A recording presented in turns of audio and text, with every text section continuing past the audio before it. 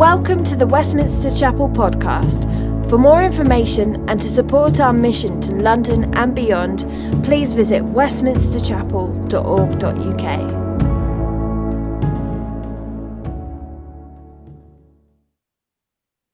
Happy Sunday to everybody. I am privileged to read to you a continuation of John 10, verses 11 to 18. It's always extra special. I was just telling Howard when the Bible in the YouVersion is color red because it's actual quotes of Jesus. He is speaking to his followers. I am the good shepherd. The good shepherd lays down his life for the sheep. He who is a hired hand and not a shepherd, who does not own the sheep, sees the wolf coming and leaves the sheep and flees. And the wolf snatches them and scatters them. He flees because he is a hired hand and cares nothing for the sheep. I am the good shepherd. I know my own, and my own know me. Just as the Father knows me, and I know the Father, and I lay down my life for the sheep. And I have other sheep that are not of this fold. I must bring them also, and they will listen to my voice. So there will be one flock, one shepherd. For this reason, the Father loves me, because I lay down my life that I may take it up again. No one takes it from me, but I lay it down of my own accord. I have authority to lay it down, and I have authority to take it up again. This charge I have received from my Father. Come, Holy Spirit, fill the hearts of your faithful and kindle in us the fire of your love. We pray for Andy today. Use him mightily to speak to us so that we may learn. We pray that you open our hearts and our minds, that we may become better Christians and obedient to your word. We pray for Westminster Chapel, that you may use us well in furthering your kingdom. Amen. Thanks so much. Good morning. Welcome to church today. My daughter this morning said to me, Shin has a big belly. The lady who was wonderfully singing today, Shin has a big belly because she's got a baby in her belly. Daddy, you've got a big belly. Does that mean you've got a... Totally unprompted.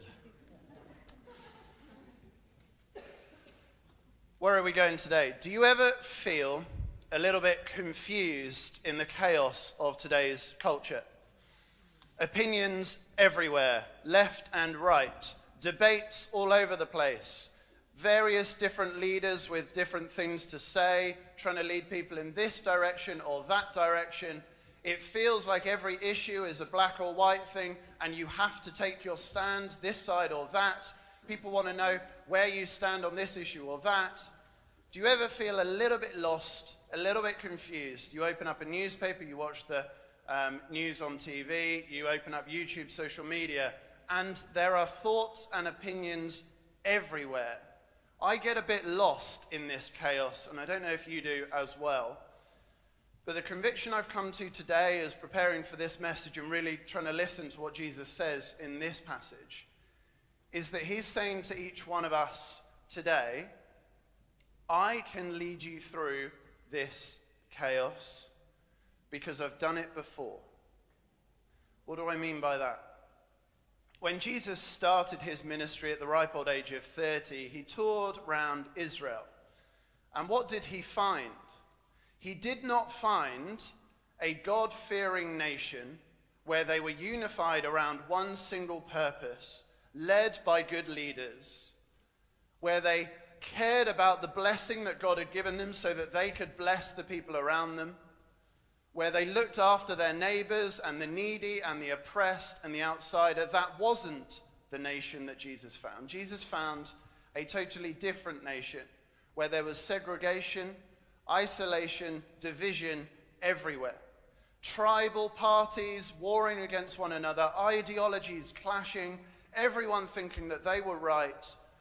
And in the midst of all of that, who is it that is usually harmed the most? It's the most needy. It's the most outside of the inner ring. It's the outsiders. It's the fatherless. It's the widows.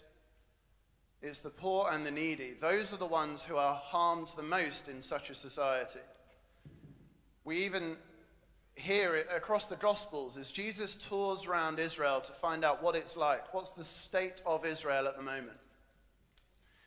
He finds that there, in certain pockets of society, it's described, there are multitudes of the paralyzed, the lame, and the blind. Crowds of people described as helpless and harassed, like sheep without shepherds. Should this have been the state of the nation of Israel, the nation that God had chosen? No. But in all of the various different leaders trying to take people this way or that way, this is what was created, an absolute turmoil and mess. And in John chapter 9, so the chapter before where we've just read, we zoom into one of those individuals' lives. And if you were here last week, Shagan touched on it a little bit.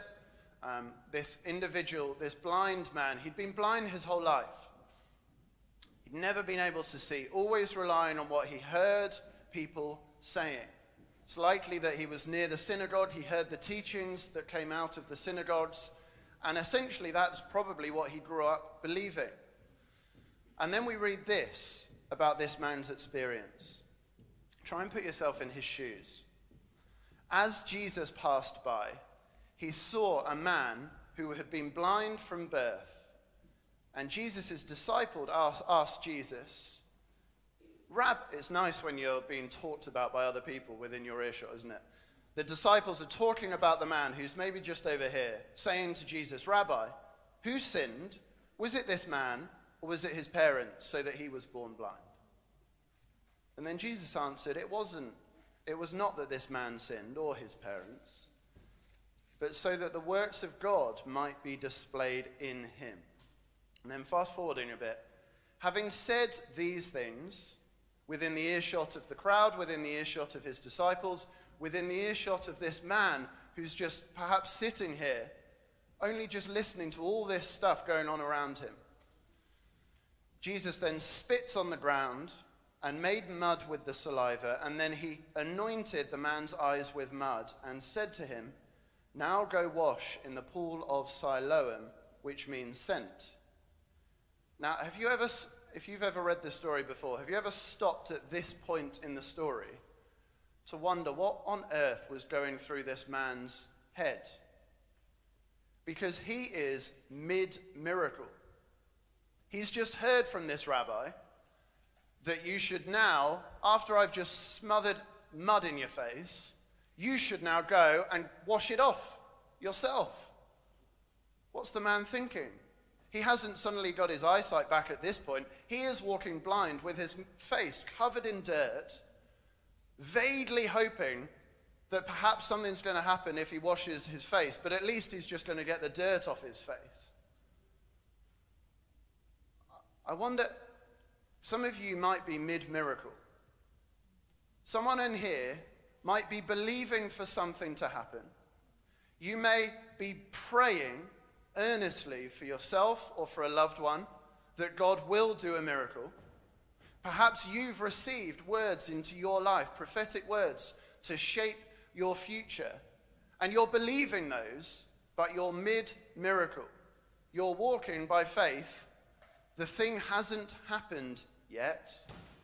How does it feel? I think it feels quite disorienting, can be confusing, can be like walking in darkness.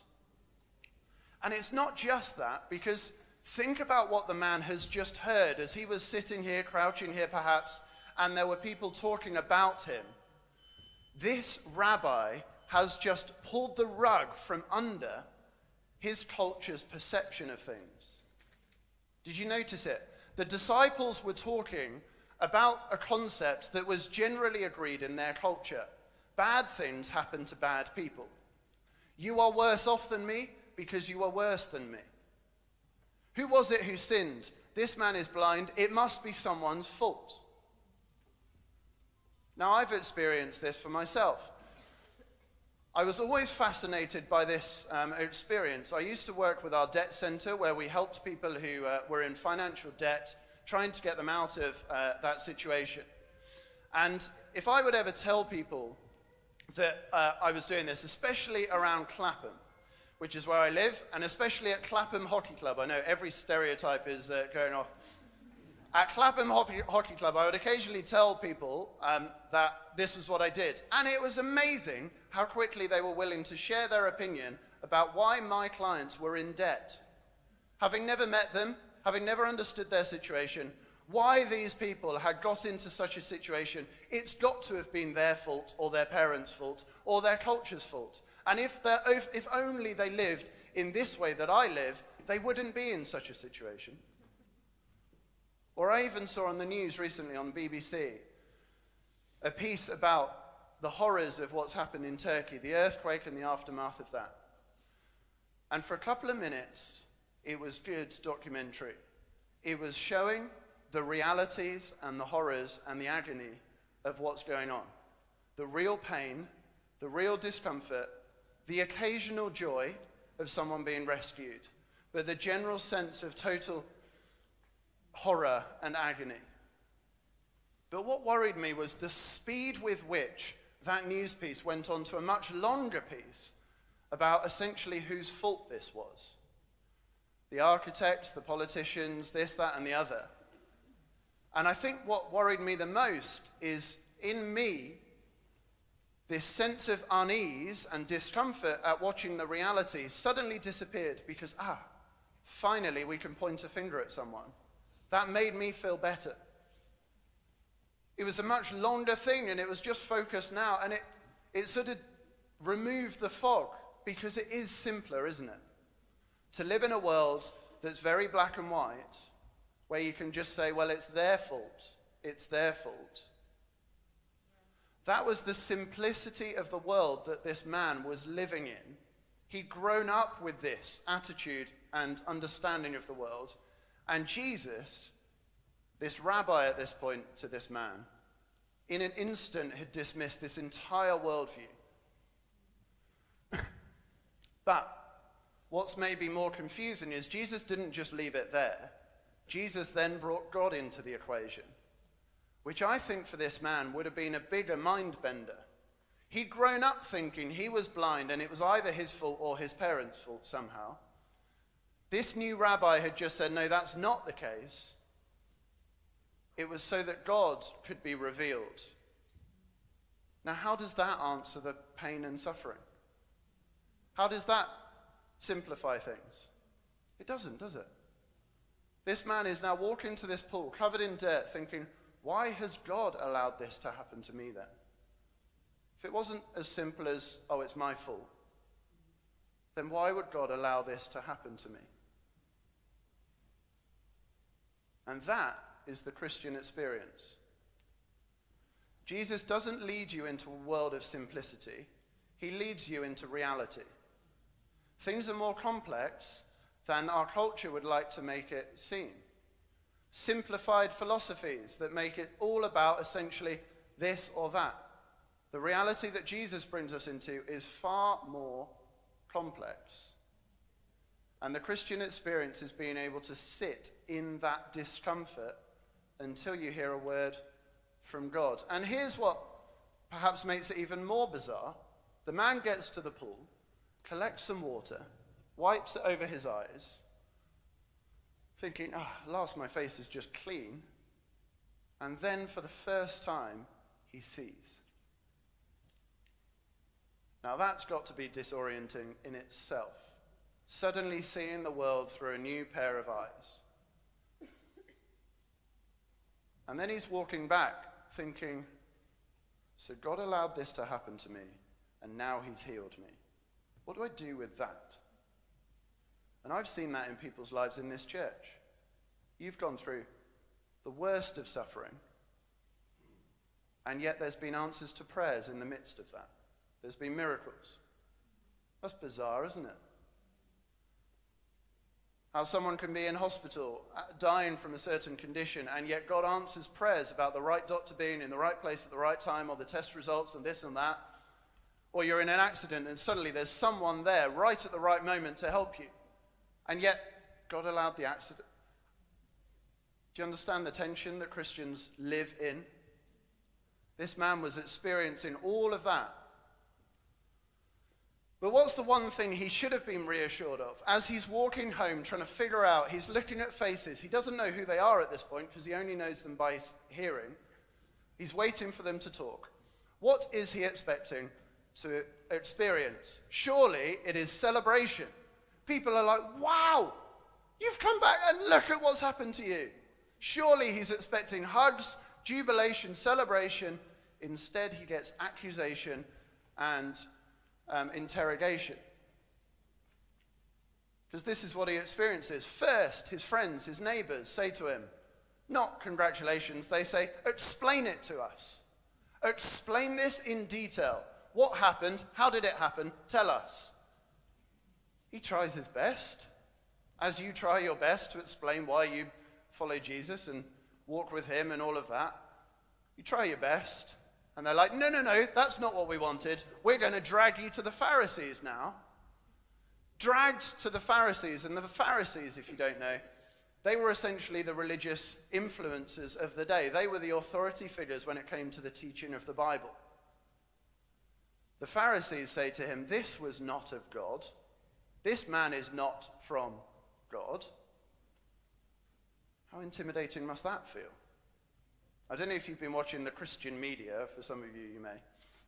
There's been a worship service happening in Kentucky amongst young people, students and that kind of thing. And it was a worship service. It was a relatively average preach like this one's going to be, and then some worship at the end. But that worship carried on for more than like 10 days, and it's still going, and thousands of people have gone to it. And huge numbers of people have become Christians for the first time, experienced God's love and his forgiveness, experienced this new birth, the work of the Holy Spirit in their lives. Can you imagine the feeling of those guys? They're logging onto YouTube for the first time, trying to learn about this Christianity that now they're in and they believe in. And all across YouTube are videos of authority figures, preachers, saying, this is not God. People who've never been there, people who've never seen it in detail, felt the need to go to YouTube and make an absolute statement, this is not God. How intimidating must they feel? Intimidated must that new believer feel in that moment? They hardly know anything except what they've experienced from God, and they're being told by the culture that they've just entered into, this isn't real. So then it escalates, because at this point, where would you hope to find support and strength? Well, surely it's your family. Surely at this point, when everything seems against you, your family are going to at least back you up, aren't they? His parents are dragged before the religious authorities and interrogated themselves. And instead of saying what they knew to be the case, which was this was Jesus, he healed him, they knew that the name of Jesus wasn't really allowed in the synagogues at that point, and so they didn't mention him. They slightly shrunk back. They minimized the information that they knew because they were scared. Now that's got to be a painful place to be. Seeing your own family members drifting away, falling back. People who you had grown up thinking they are the strong ones in this faith, assimilating into culture. Now, I'm from a different background. I'm from an atheist background where none of us believed it, so I'm just the weird one. But some of you I know have this pain. Seeing parents, siblings, close friends who seemed to be strong in the faith now drifting. And that is a tension deep inside of you. What do you do with it?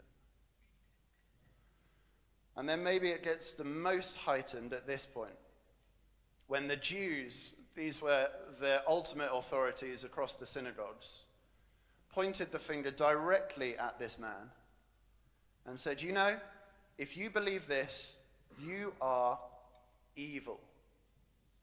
You're on the side of the devil, because this Jesus is demon-possessed. If you believe this, you are evil. If you choose to believe this version of Christianity, take it aside. The version of Christianity on certain matters that has been the version of Christianity from the very beginning of the church, historically and currently globally, is the version of Christianity.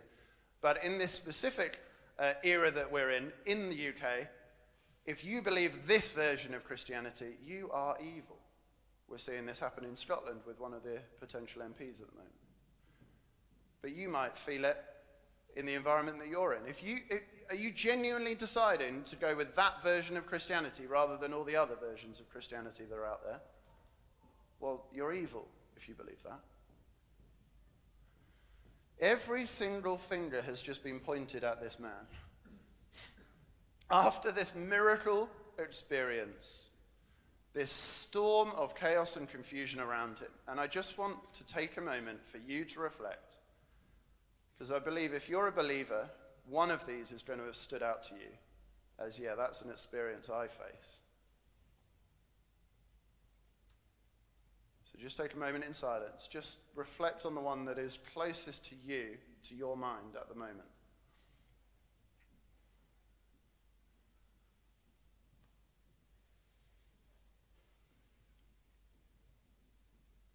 Lord, you know our thoughts. Please meet with us in this tense moment of where we're trying to figure out. This stuff surfacing in our minds, and we want to respond to you, and we want to hear your voice. And that's what we do. It's into that sea of chaos that Jesus speaks the words of the passage for today. I am the good shepherd. Now, for a Jew, it would have been realized this was not, at this point, he's not really saying a metaphor. At other points, the metaphor builds up of God being like a shepherd. At this point, I don't think it's primarily a metaphor of the way that God cares for you. This is a political statement. Because hundreds of years before, under the reign of some of the kings who were absolutely awful in the state of Israel, the nation was as divided as it was in Jesus' time. This is hundreds of years before, and God sent some prophets to speak to the nation and to say to the nation what he was planning to do. And what those prophets said was, God is going to send a new leader to take over the leadership of the nation. If you know the story, a bit like David took over the leadership from Saul, who had been supposedly in charge of everyone, and then David came and took charge of the whole nation. God said, I'm going to do that again through the line of David. Someone is going to come, and he will be called, what? He will be known as, this is like the wrestling entrance move, you know, The Rock has arrived. No one knows wrestling, maybe. Or The Undertaker, or I'm just old, aren't I? The wrestling name of this character who's going to arrive is the Shepherd. I am the good shepherd, Jesus says. In the hearing of all the religious authorities of the day, I am the shepherd. Now that's a political explosion. I am the good shepherd. He then goes on to say, after saying the good shepherd lays down his life for the sheep, he then goes on to say, hypothetically, he who is a hired hand is not a shepherd, does not own the sheep. Now, no points for guessing who he's referring to at this point. As those religious leaders and the Pharisees are all standing there, and he's sort of talking to this blind man, but also talking to those around, he says, he who is a hired hand, he is not a shepherd. He's not recognized by God. God, it does not endorse this kind of leadership, and he doesn't own the sheep. Can you imagine how freeing that would have been for this man who'd been blind, who'd been under the control of the voices of these specific people his whole life? He'd been controlled by them. Everything that they said went, it dictated his entire life. And Jesus has just said, they don't own you. Imagine how furious they would have felt in this moment, because they've had so much sway, so much power, so much control. And Jesus is walking in, one by one, taking people out of their control. They don't own you. The voices that are telling you, you must do this, you must believe this, you must say this, you must act this way, even your own parents, those voices, they do not own you. Because I am the good shepherd.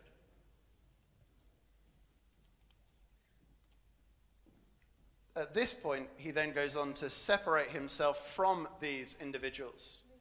What's his claim versus theirs? Well, he says, when the hired hand sees the wolf coming, he leaves the sheep and he flees. He runs away, and the wolf comes in and snatches the sheep and scatters them. The hired hand leaves the sheep because he cares nothing for them. These leaders do not care about you. Then Jesus said, I am the good shepherd. I know my own and my own know me. As the Father knows me and I know the Father, I lay down my life for my sheep. You see, so much of leadership is about the power that you get from doing it, the prestige you get from doing it, or the paycheck. And those are deep down the reasons that those leaders are in those positions. Why is Jesus in his position of leadership? Is it for the paycheck? Is it for the power or the prestige? It was for the people. He knows his own knows me, his own know him, just as he's always known the Father for eternity. And that's the experience that he wants for human beings.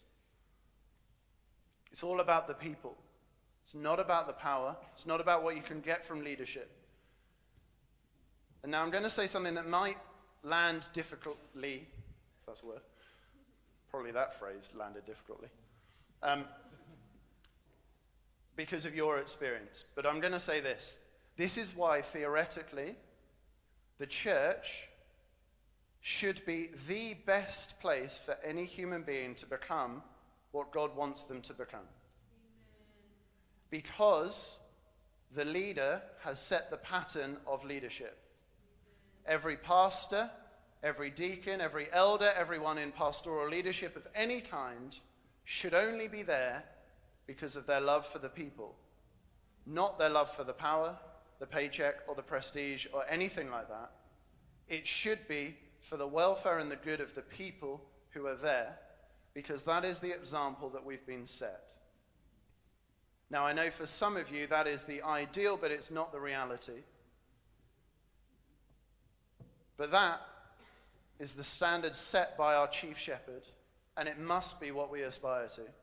And so, therefore, there is no other place in the world where that is actually the template. So, therefore, the church is going to be the best place for you to become what God wants you to become as you grow, as you develop, as you walk with him. Being involved properly in a church. But here's the thing, and this is kind of the elephant in the room if we switch analogies.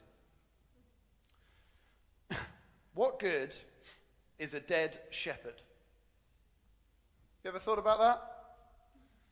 Jesus, up until this point, sounds like quite a kamikaze shepherd. He keeps saying, I'm going to lay down my life for the sheep. I'm going to lay down my life for the sheep. Which is all well and good. It's very inspiring, isn't it? Imagine being those sheep.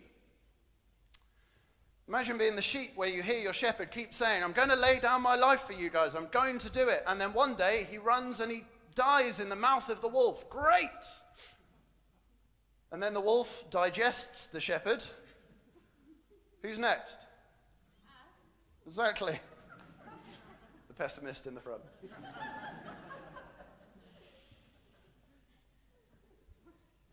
Inspiration fizzles out, doesn't it? Every movement in history has been led by a committed, perhaps inspiring leader. Many movements in history have been led by leaders who were willing to die for the cause. Great. Some have even died in the midst of going for the cause. That's wonderful. It is amazing. But that's not the church. And that is not how the Christian movement has spread and continues to spread. It is not by inspiration. It's not that we are inspired by a great leader who once died for the cause, because that kind of inspiration fizzles out eventually.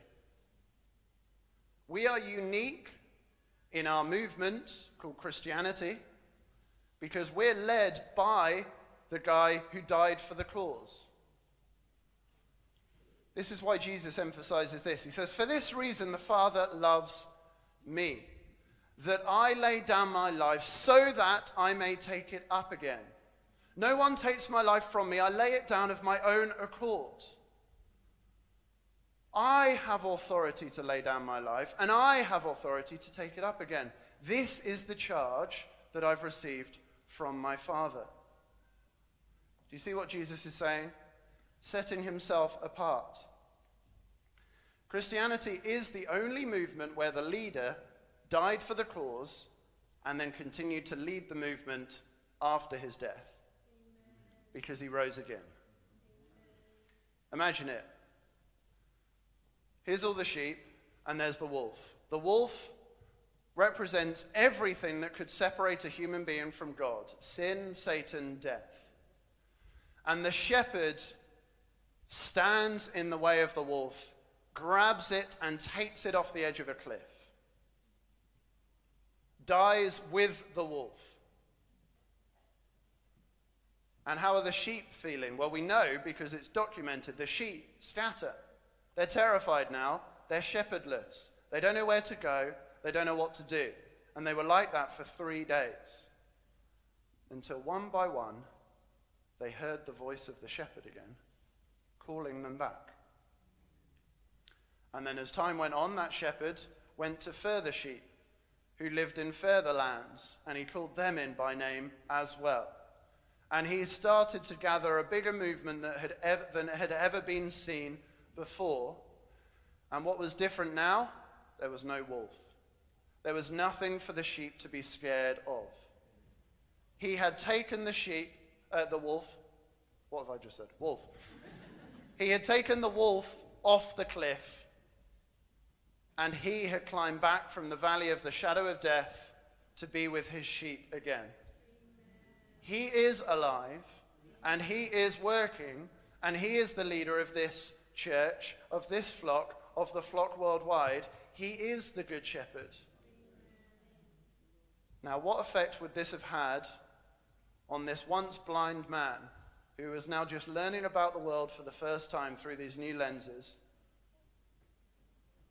After he'd seen this shepherd chap die but then rise again, imagine how he would have faced the world. Full of the Holy Spirit, now able to experience calm in the midst of chaos, knowing the one that is leading him, being able to walk through every valley of the shadow of death because he knows his shepherd is alive, he's not dead. That's the change that can happen in your life. It's the confidence you can have. I'm going to finish here because we want to worship and we want to respond. And I really want people to respond in prayer. If any of these things have sprung up to you, have resonated, this is the feeling of my life at the moment. These are the voices around me. This is the chaos. This is the confusion, and I need to hear a word from the Good Shepherd. Please do respond. As you can see, we've done a radical shift. We've moved our prayer zone from here to here. Because last week, more of you were sat over here, but it seems like you've flocked over here. I don't know what's going on. But at least when the kids parade through, you're not going to be interrupted. So this is the area where we're going to say, respond to prayer. Throughout the next half an hour as we worship and as we cue band, as we worship and as we respond, we would love to people share prophetic words, things that they believe that God has said off the back of this, perhaps, or whatever. We would love people to head over for prayer and to really respond to God and say, yes, this is my experience.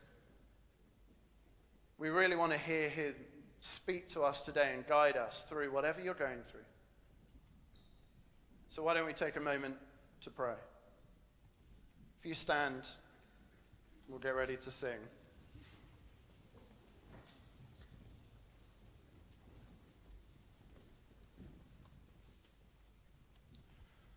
Lord Jesus, when you say, I am the good shepherd, you're not trying to create comfortable followers, you're creating calm followers. People who will follow you wherever you take them and trust you whatever you do. In the midst of the tension, not ignoring the confusion, but living in this reality now, because we know that you're a shepherd who is taking us to somewhere where the grass is greener on the other side. It may be the other side of the grave, we don't know. But Lord, there is a new heaven and new earth coming, and you are the only leader who could take any human being into that place. So please fill this room with hope, with faith, with love, and confidence, Lord, we pray in Jesus' name.